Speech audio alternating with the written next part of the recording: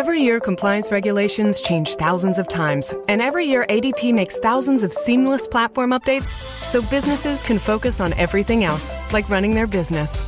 Grow stronger with ADP, HR, talent, time, and payroll.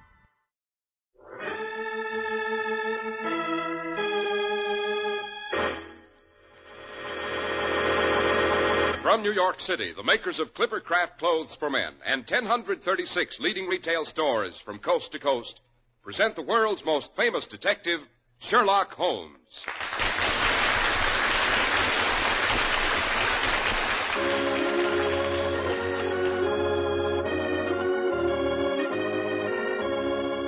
Tonight's story, The Adventure of the 6 Napoleons.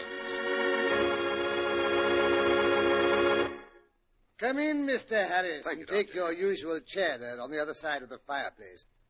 Now, before we become further involved in the adventure which had to do with 6 Napoleons and a rather gory murder, suppose you say a few well-chosen words on a subject on which you have become almost as much of an authority as I am on the subject of the exploits of Sherlock Holmes. With pleasure, Dr. Watson. As a matter of fact, it's almost as much of a pleasure to recommend Clipper Craft clothes as it is to wear them.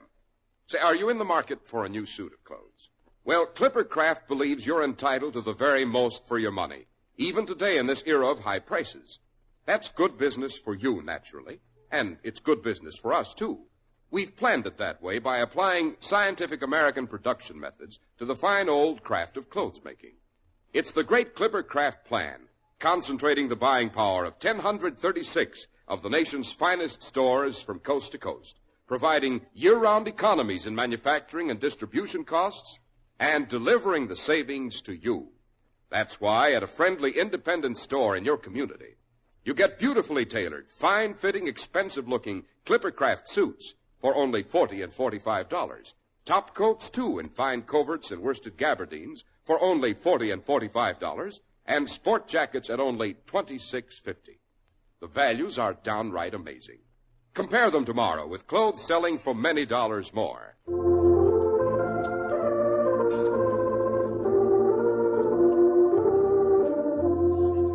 And now, Dr. Watson, to return to your specialty, the adventures of Mr. Sherlock Holmes. Thank you, Mr. Harris. Yes, I must say it's an enthusiasm I seem to share with a great many friends and critics. As you probably know, there is a collection of erudite gentlemen all over the United States of America who are ardent Sherlock Holmes admirers, and who call themselves the Baker Street Irregulars. Why, would you believe it, they even argue with me about the accuracy of some of my stories. Do they ever win the arguments, Dr. Watson? You know, Holmes always said I had a weakness for embroidering a tale. But that's neither here nor there. So here's tonight's adventure, the 6 Napoleons. 6 Napoleons? Why, good grief, Doctor. I should think one gentleman of that caliber was all the world could stand at a time. Or is it the name of an acrobatic troupe? No, Mr. Harris, it's something even more unusual. As you may have gathered, Inspector Lestrade of Scotland Yard was a frequent visitor of ours in the old Baker Street days. Between him and Sherlock Holmes there was a friendly rivalry. His calls were welcome because they enabled us to keep in touch with things at Scotland Yard. In return for this news, Holmes was sometimes able, without any active interference, to give some valuable hint on the solution of a crime. The word isn't sometimes, Dr. Watson. It's frequently. Possibly. On the particular evening I'm referring to, Lestrade had come in wearing a preoccupied look. He spoke casually of the weather and the newspapers. Then he fell silent, puffing thoughtfully on one of his atrocious cigars. Holmes looked at him keenly.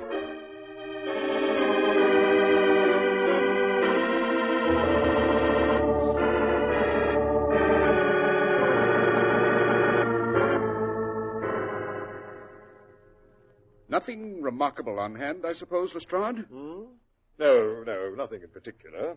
Then tell me about it.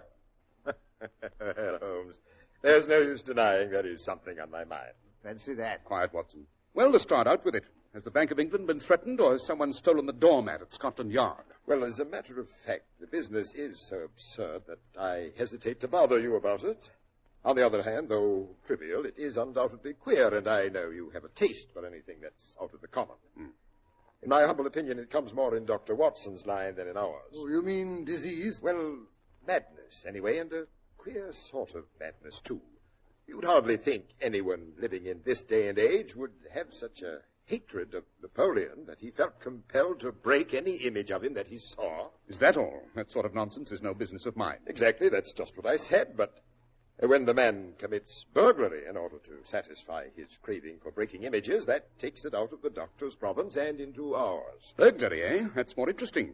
Give us the details, that's a good chap. Well, so far there have been 4 cases. Numbers 1 and 2 were reported 4 days ago. It was at the shop of Morse Hudson, who sells pictures and statues in the Kennington Road. The assistant had left the shop for a few moments when he heard a loud crash, hurried back and found 2 plaster busts of Napoleon lying shivered into fragments. He rushed out into the road but couldn't find the culprit, although several passers-by declared they had noticed a man run out of the shop. How much were the busts worth? Only a few shillings. Well, I thought you said there was a robbery. That's just one of those senseless acts of hooliganism which are becoming more and more prevalent. The 3rd and 4th cases were more serious. Yes? Yes. They occurred only last night. In Kennington Road, and within a few hundred yards of Morse Hudson's shop, lives Dr. Barnacut, a well-known medical practitioner. By Jove, yes, I've heard of him. He has one of the largest practices on the south side of the Thames. Don't interrupt, Watson. Well, his residence and principal consulting rooms are in Kennington Road, but he has a branch surgery at Lower Buxton Road, 2 miles away. Dr. Barnacut's an enthusiastic admirer of Napoleon and had recently purchased from Morse Hudson 2 duplicate plaster casts of the famous head of Napoleon by the French sculptor Devine. One of these he placed in his home, and one in the surgery in Buxton Road. Well, when Dr. Barnacut came down to breakfast this morning, he was astonished to find that the house had been broken into during the night, and still more astonished to discover that the only thing taken was the plaster head of Napoleon. It had been carried out and shattered against the garden wall. this is beginning to be interesting. And the 4th case? At 12 o'clock, when Dr. Barnacut arrived at his surgery, he found the window broken and fragments of the 4th bust strewn all over the room. And there's no clue as to the criminal's identity. Those are the facts, Mr. Holmes. Singular, not to say grotesque. Were the 2 busts smashed in Dr. Barnacut's rooms exact duplicates of the ones destroyed in Morse Hudson's shop? They were taken from the same mold. That's a coincidence, eh, Holmes? Yes, and it tells against the theory that the man who breaks these busts is influenced by a general hatred of Napoleon. How do you make that out, Mr. Holmes? Considering how many hundreds of statues of the great emperor must exist in London, it's too much to suppose that a promiscuous iconoclast would chance to begin with 4 specimens from the same mold. I thought that way myself at first, but on the other hand, this Morse Hudson's the only purveyor of busts in that part of London, and these 4 were the only ones of Napoleon that have been in his shop for years. Therefore, it seems logical that a local fanatic would begin with them. What do you think, Dr. Watson? Well, there are no limits to the possibilities of monomania, Lestrade. For example, there is the condition which the French psychologists call the idée fixe, which may be trifling in character and accompanied by complete sanity in every other way. A man who had read deeply about Napoleon might conceivably form such an idée fixe and, under its influence, be capable of any fantastic outrage. No, it won't do, my dear Watson. It won't do. Oh, why not? No idée fixe would enable your interesting monomaniac to find out where these busts are situated. All right, then, how do you explain it? I don't attempt to do so, yet. But one thing is obvious. There's nothing abnormal about this bust smasher. There's too much method in his eccentric proceedings for that. In what way? But consider, in the Barnacut house, where any sound might arouse the family, the bust was taken outside before being broken. Whereas in the surgery, where there was less danger of an alarm, it was smashed where it stood. The affair seems absurdly trifling, and yet some of my most classic cases have had the least promising beginnings. You'll remember, Watson, how the dreadful business of the Abernethy family was first brought to my notice by the depth which the parsley had sunk into the butter on a hot day. I can't afford to smile at your broken bust, Lestrade. On the contrary, Hello, what's that? The front doorbell, of course. For a great detective, you do have your obtuse moments, Holmes. Naturally, I know it's the front doorbell. What I want to know is why it's ringing in the middle of the night. Come in. Hello, Mrs. Hudson. What's the matter? A policeman downstairs, sir, says Mr. Lestrade is wanted right away. What's up now? He said as how I was to tell you there'd been another bust busted. He said you'd know what he meant. Becoming an epidemic. Confounded, why couldn't they have waited till morning to rout me out? He says you're to come right away because this time there's a murder.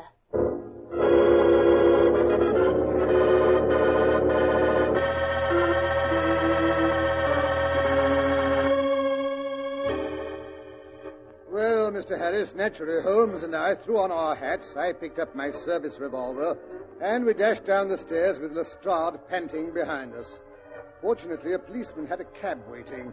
We piled in hurriedly and drove off to Pitt Street, the scene of the crime.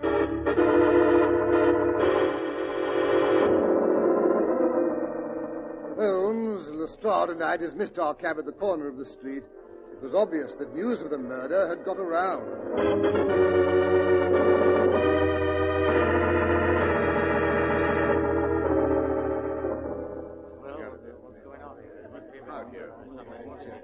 Here we are, Holmes, number 131 Pitt Street. That must be the house where the crime was committed. Yes, and a first-class murder it must have been. Nothing less would draw such a crowd in the middle of the night. Notice the look of horrified delight in that messenger boy's face. Here, let us through. Let us through, I say. We're from Scotland Yard. Oh, it's the police. That's it. Come in, gentlemen, come in. Ah, Mr. Lestrade, thank heaven you got here at last. Well, if it isn't Mr. Horace Harker of the Central Press Syndicate. It's an extraordinary thing, Lestrade. All my life I've been collecting other people's news. And now that a real piece of news has come my own way, I'm so confused and bothered that I can't put two words together. If I'd come in here as a journalist, I should have interviewed myself and had 2 columns in every evening paper. Mr. Harker... You remember when the Stand fell in Doncaster? Well, I was the only journalist in the Stand, and my journal was the only one that had no account of it, for I was too shaken to write it. And now I'll be too late again with a terrible murder done on my own doorstep. You'd better tell us just what happened. Wait a minute, I'll call my wife. She was with me. Minnie! Minnie! The police have come. Oh, God be praised. What a night we've had. I was just saying to Horace, this is what comes of staying up late. If we'd been safe in our beds, we never should have heard the commotion. Mr. Harker, may I present my friends Dr. Watson and Sherlock Holmes? How do you do? Sherlock Holmes? Dearie me, is it as bad as all that? You see, Horace, I told you. Next thing you know, he'll be suspecting you of the murder. Now, Mother. I assure you, Mr. Harker, I am only here unofficially. Inspector Lestrade has charge of this case. Well, that's a relief anyway. Oh, well, you see, Mr. Lestrade knows Horace, and that's something. Well, you understand. That is... Of course. As a matter of fact, the thing that interests me most of all isn't the murder. No? No, it's the broken bust of Napoleon. Yes, that's it. It all started with that bust. I never did like the man, Napoleon, and why Horace wanted a bust of him sitting in the living room, We know, Mother. But perhaps I'd better tell the gentleman just what did happen. Yes, I suppose that would be a good idea. Well, as Minnie was saying, it all seems to center around that bust of Napoleon that I bought for this very room about 4 months ago. Where did you purchase it, Mr. Harker? From Morse Hudson's shop, Mr. Holmes, in Kennington Road. Aha. Well, as you may know, gentlemen, a great deal of a journalist's work is done at night. I often write until the early morning. Just ruining his Now, health. Mother. Well, tonight I was sitting in my den, which is at the top of the house at the back. I'd almost finished my work, and Minnie was trying to get me to come to bed.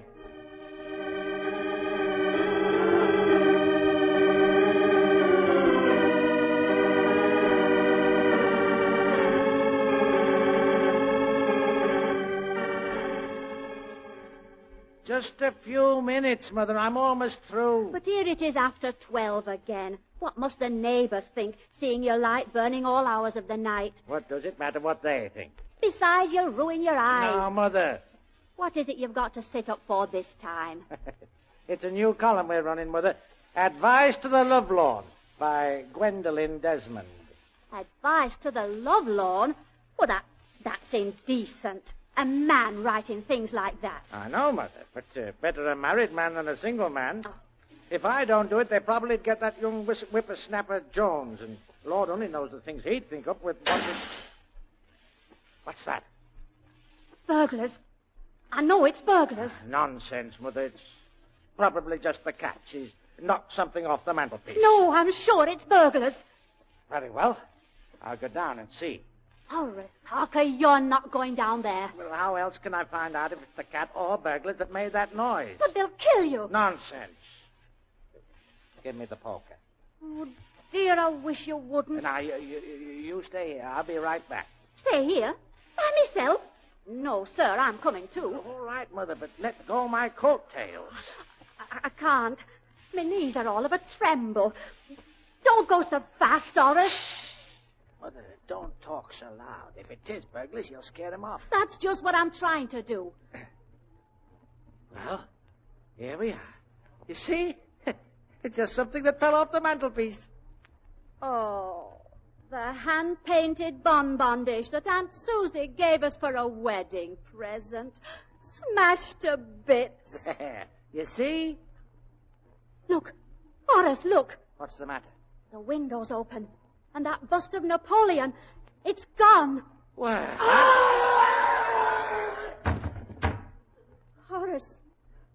Horace, did you hear that? Sounded like someone falling against the front door. Oh, it's horrible. Oh, Horace, don't go. Yeah, I've got to find out. Just a minute till I get the door open. Hello, there's something heavy pressing against it. Heaven protect us. That's it. It's a man lying on the doorstep. And his throat is slit from ear to ear.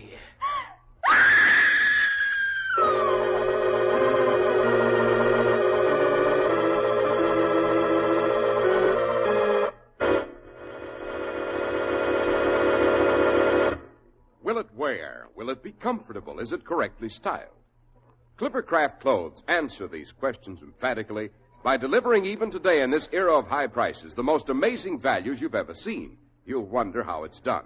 Well, it's the great Clippercraft plan, which concentrates the buying power of 1,036 stores from coast to coast and delivers to you these beautifully styled, beautifully tailored clothes, including long-wearing worsteds, at a friendly local store you can trust.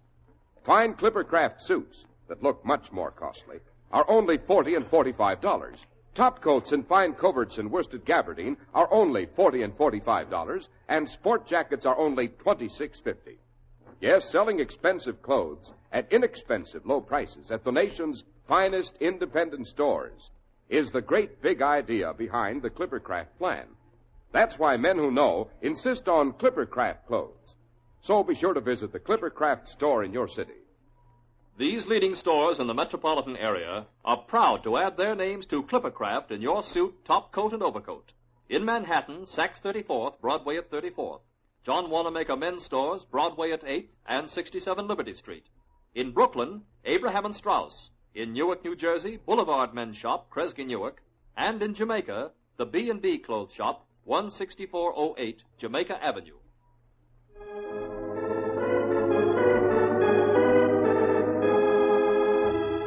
And now, suppose we return to the house of Horace Harker, where Holmes is helping Inspector Lestrade to solve a bloodthirsty murder. Did you know the murdered man, Mr. Harker? No, Mr. Holmes, I did not. They've taken the body to the mortuary. What did he look like? Tall, dark, and powerfully built. Poorly dressed, but he didn't have the hands of a laborer. A horn-handled knife was lying in a pool of blood beside him. But whether it was his or whether it was the knife that did the deed, I don't know. Anything in his pockets? No card or letters of identification, if that's what you mean. Just an apple, some string, a shilling, a map of London, and a photograph. Here it is. Excellent. A rather simian countenance, eh, Watson? Ugly-looking brute. And vicious, too, I should say. Yes, but look here, Holmes. What's become of the bust? Ah, the bust. Yes, of course, the bust. He wouldn't dare carry it very far. Someone might see him and identify him. Are there any empty houses around here, Mr. Harker? There's one right next door. No, that wouldn't do. Too dark. He had to have light. Dr. Barnicot's statue was found smashed in the passageway where the light from his front door illuminated it. There's just one other vacant house in this block, Mr. Holmes. Fifth to the right, under the street light. Excellent. That must be the one. Come, Watson. Let's see what we can find. Wait a minute. I'm coming too. Very well. Oh, but you must come back, Mr. Holmes, all of you. You must be famished. Dear me, where's my sense of hospitality? I'll go and put the kettle on right away. Splendid. We'll be back before it's had a chance to come to a boil.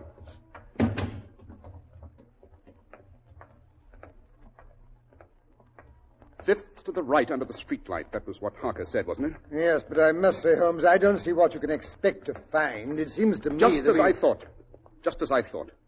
There's the fifth bust, lying shattered in shards upon the grass.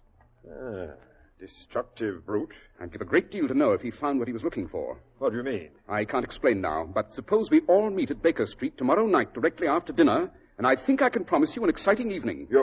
You're on the murderer's trail? Quite.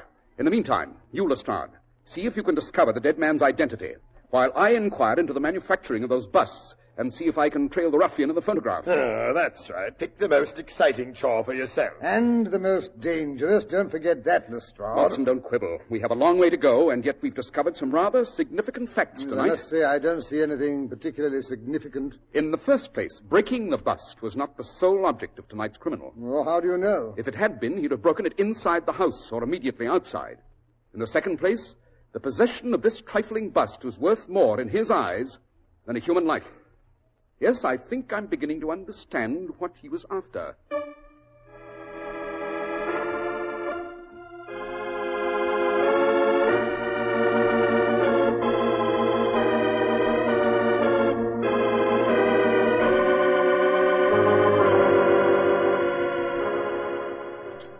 Well, Lestrade, how about another cup of coffee? No, thanks. 2 cups is enough for any man. I'm not the coffee addict you are. What a pity. It might stimulate the brain. Now, look here, Holmes. You may think you see your way clear in this matter, but I have my own ideas. Yes? Yes. The dead man was Pietro Venucci. They knew him down at the yard, all right. He was one of the greatest cutthroats in London, a member of an Italian Black Hand Society, too. How reprehensible. A society that punishes its offending members by death. Well, this chap in the photograph was probably a member, too. The whole thing's just one of those Italian feuds. How simple. But where do the busts come in? And was it just a coincidence that the murdered man was working in the shop of Morse Hudson? I don't see why the busts have to be brought into the question of the murder. Oh, but they do, Lestrade. Those busts contain the motive for the murder. Oh, that sounds like plain lunacy, if you ask me. No, it's really quite simple. I found this morning at Mr. Morse Hudson's shop that the murdered man had been an employee of his for the last 6 months, previous to which time he'd worked for the firm of Gelder and Company, the firm which molded those busts of Napoleon which someone had been so avidly smashing. Yes, but Gelder and Company are an old firm. They must have made thousands of busts of Napoleon. Quite, but it's only the 6th of this particular batch with which we're concerned. I must say I still don't see. Naturally.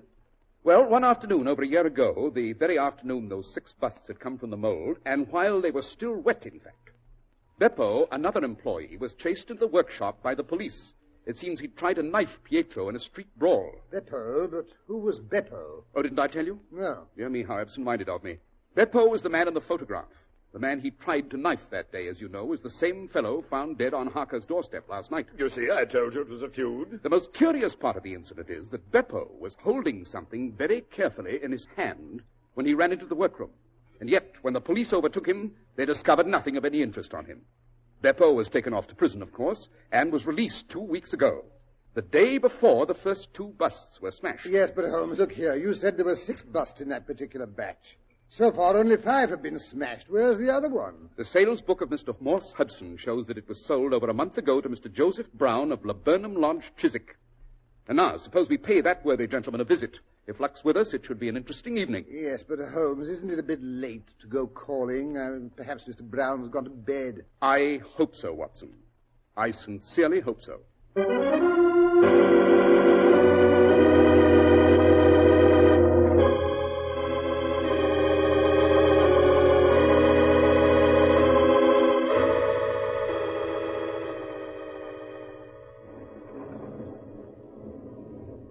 Say, Holmes is going to storm any minute. Can't we come back some other time? No, Watson, the gentleman we're after is not to be put off by a little unpleasant weather. He must finish his quest as soon as possible. He doesn't dare delay for fear the police will be on his trail. I only hope he hasn't been successful already. Here we are. This gate says Laburnum Lodge. This is the house. No lights. Mr. Brown has gone to bed. I knew it. Good. We won't rouse him. Suppose we confine ourselves to an inspection of his shrubbery. But look here, Someone coming along the road. Quick, get behind this hedge. But I believe... Yes, he's opened the gate. He's coming in here. Possibly Mr. Brown coming home from a lodge meeting. No, Mr. Brown's probably accustomed to using the front door. All right. He's trying to get in a window. By Jove, it's a burglar. And a very expert one, too. He broke the lock like a veteran. He's going in. Hadn't we better follow him? No. We'll get him on his way out after he's found what he's after. That storm's going to break any minute now. Here he comes. He's got something white under his arm. Get ready. Get him! Chi siete? Che cosa volete da me? No, Lasciatemi stare! you got his knife! No, you don't. Drop it. Drop it, I say. That's better. All right, put the handcuffs on him, Lestrade. Yes, sir. He's a tough one, he is. Gentlemen, allow me to present Beppo, one of Italy's master criminals. So you did want the 6th Napoleon, eh? Don't want to talk? Very well. Oh, this is the man who committed last night's murder, eh? Yes, this is the murderer and the bust smasher. Well, now that you've got the 6th Napoleon, what are you going to do with it? Lend me your topcoat and I'll show you. Huh? Oh, very well. Oh, but first come over to the street light. Come along, you. You know what's good for you. Che cosa volete? Come along. Non ho fatto nulla. Non so niente. Now, first, I wrap the bust in Watson's coat so we won't lose any of the splinters. Then I follow Beppo's procedure and smash it against the lamppost. So... Oh, that's my best top coat. You'll ruin it. Now, we spread the coat on the ground and look among the fragments. Nei frammenti. No, maledizione no. La perla è mia. La perla nera è mia, è mia, è mia. Our friend Beppo seems to be rather excited. Dammi. Keep him at a distance, Lestrade. I don't want him to do No, any no. snatching. Stand back now, you. Come along. Now, let me see. No. No. Yes, by Jove, here it is. Lasciatemi. Why, it's a tremendous black pearl. Yes, La perla Watson. nera è mia. The famous black pearl of the Borgias, stolen from a museum in Florence 2 years ago. Devilishly beautiful, isn't it?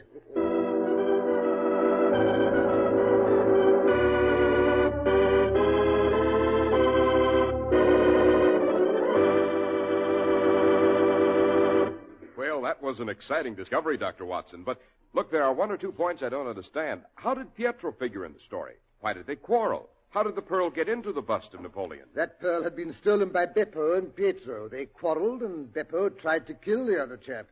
He had the pearl in his hand when the police broke up their fight. He ran into the workroom and buried the pearl in one of the soft busts of Napoleon standing on the workroom table. From that time, the feud was on. Lestrade was right there. Each one was determined to get the pearl. Pietro didn't know where the pearl was hidden, and Beppo was in jail, so the odds were fairly even until Beppo got out. Pietro knew his only chance was to shadow Beppo, which he did, and met his death. And that disposed of both of them very neatly. And now, Dr. Watson, do you think you'd like to give us an idea about next week's story? I think I could be persuaded, Mr. Harris. I think I could be persuaded. Let me see. Next week, I think I'll take you down to the Port of London, where Holmes and I discovered a fantastic East Indian temple among the wharves and warehouses. There, in front of a hideous idol, we ran into our old friend, Professor Moriarty. I call it the adventure of the serpent god. My hair, what's still left of it, stands on end when I remember it.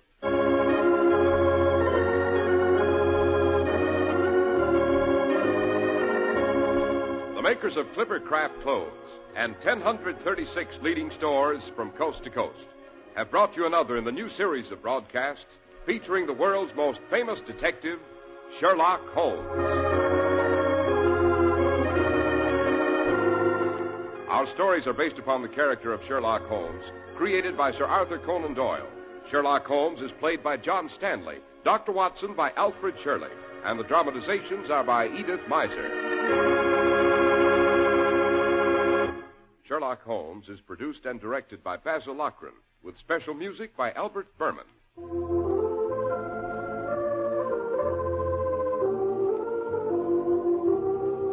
If you don't know your Clipper Craft dealer, write Clipper Craft, 200 Fifth Avenue, New York City. Be sure to listen next week to Sherlock Holmes in the Adventure of the Serpent God.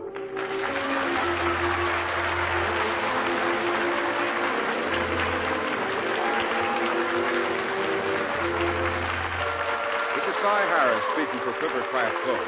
This is the world's largest network serving more than 450 radio stations and mutual broadcasting systems.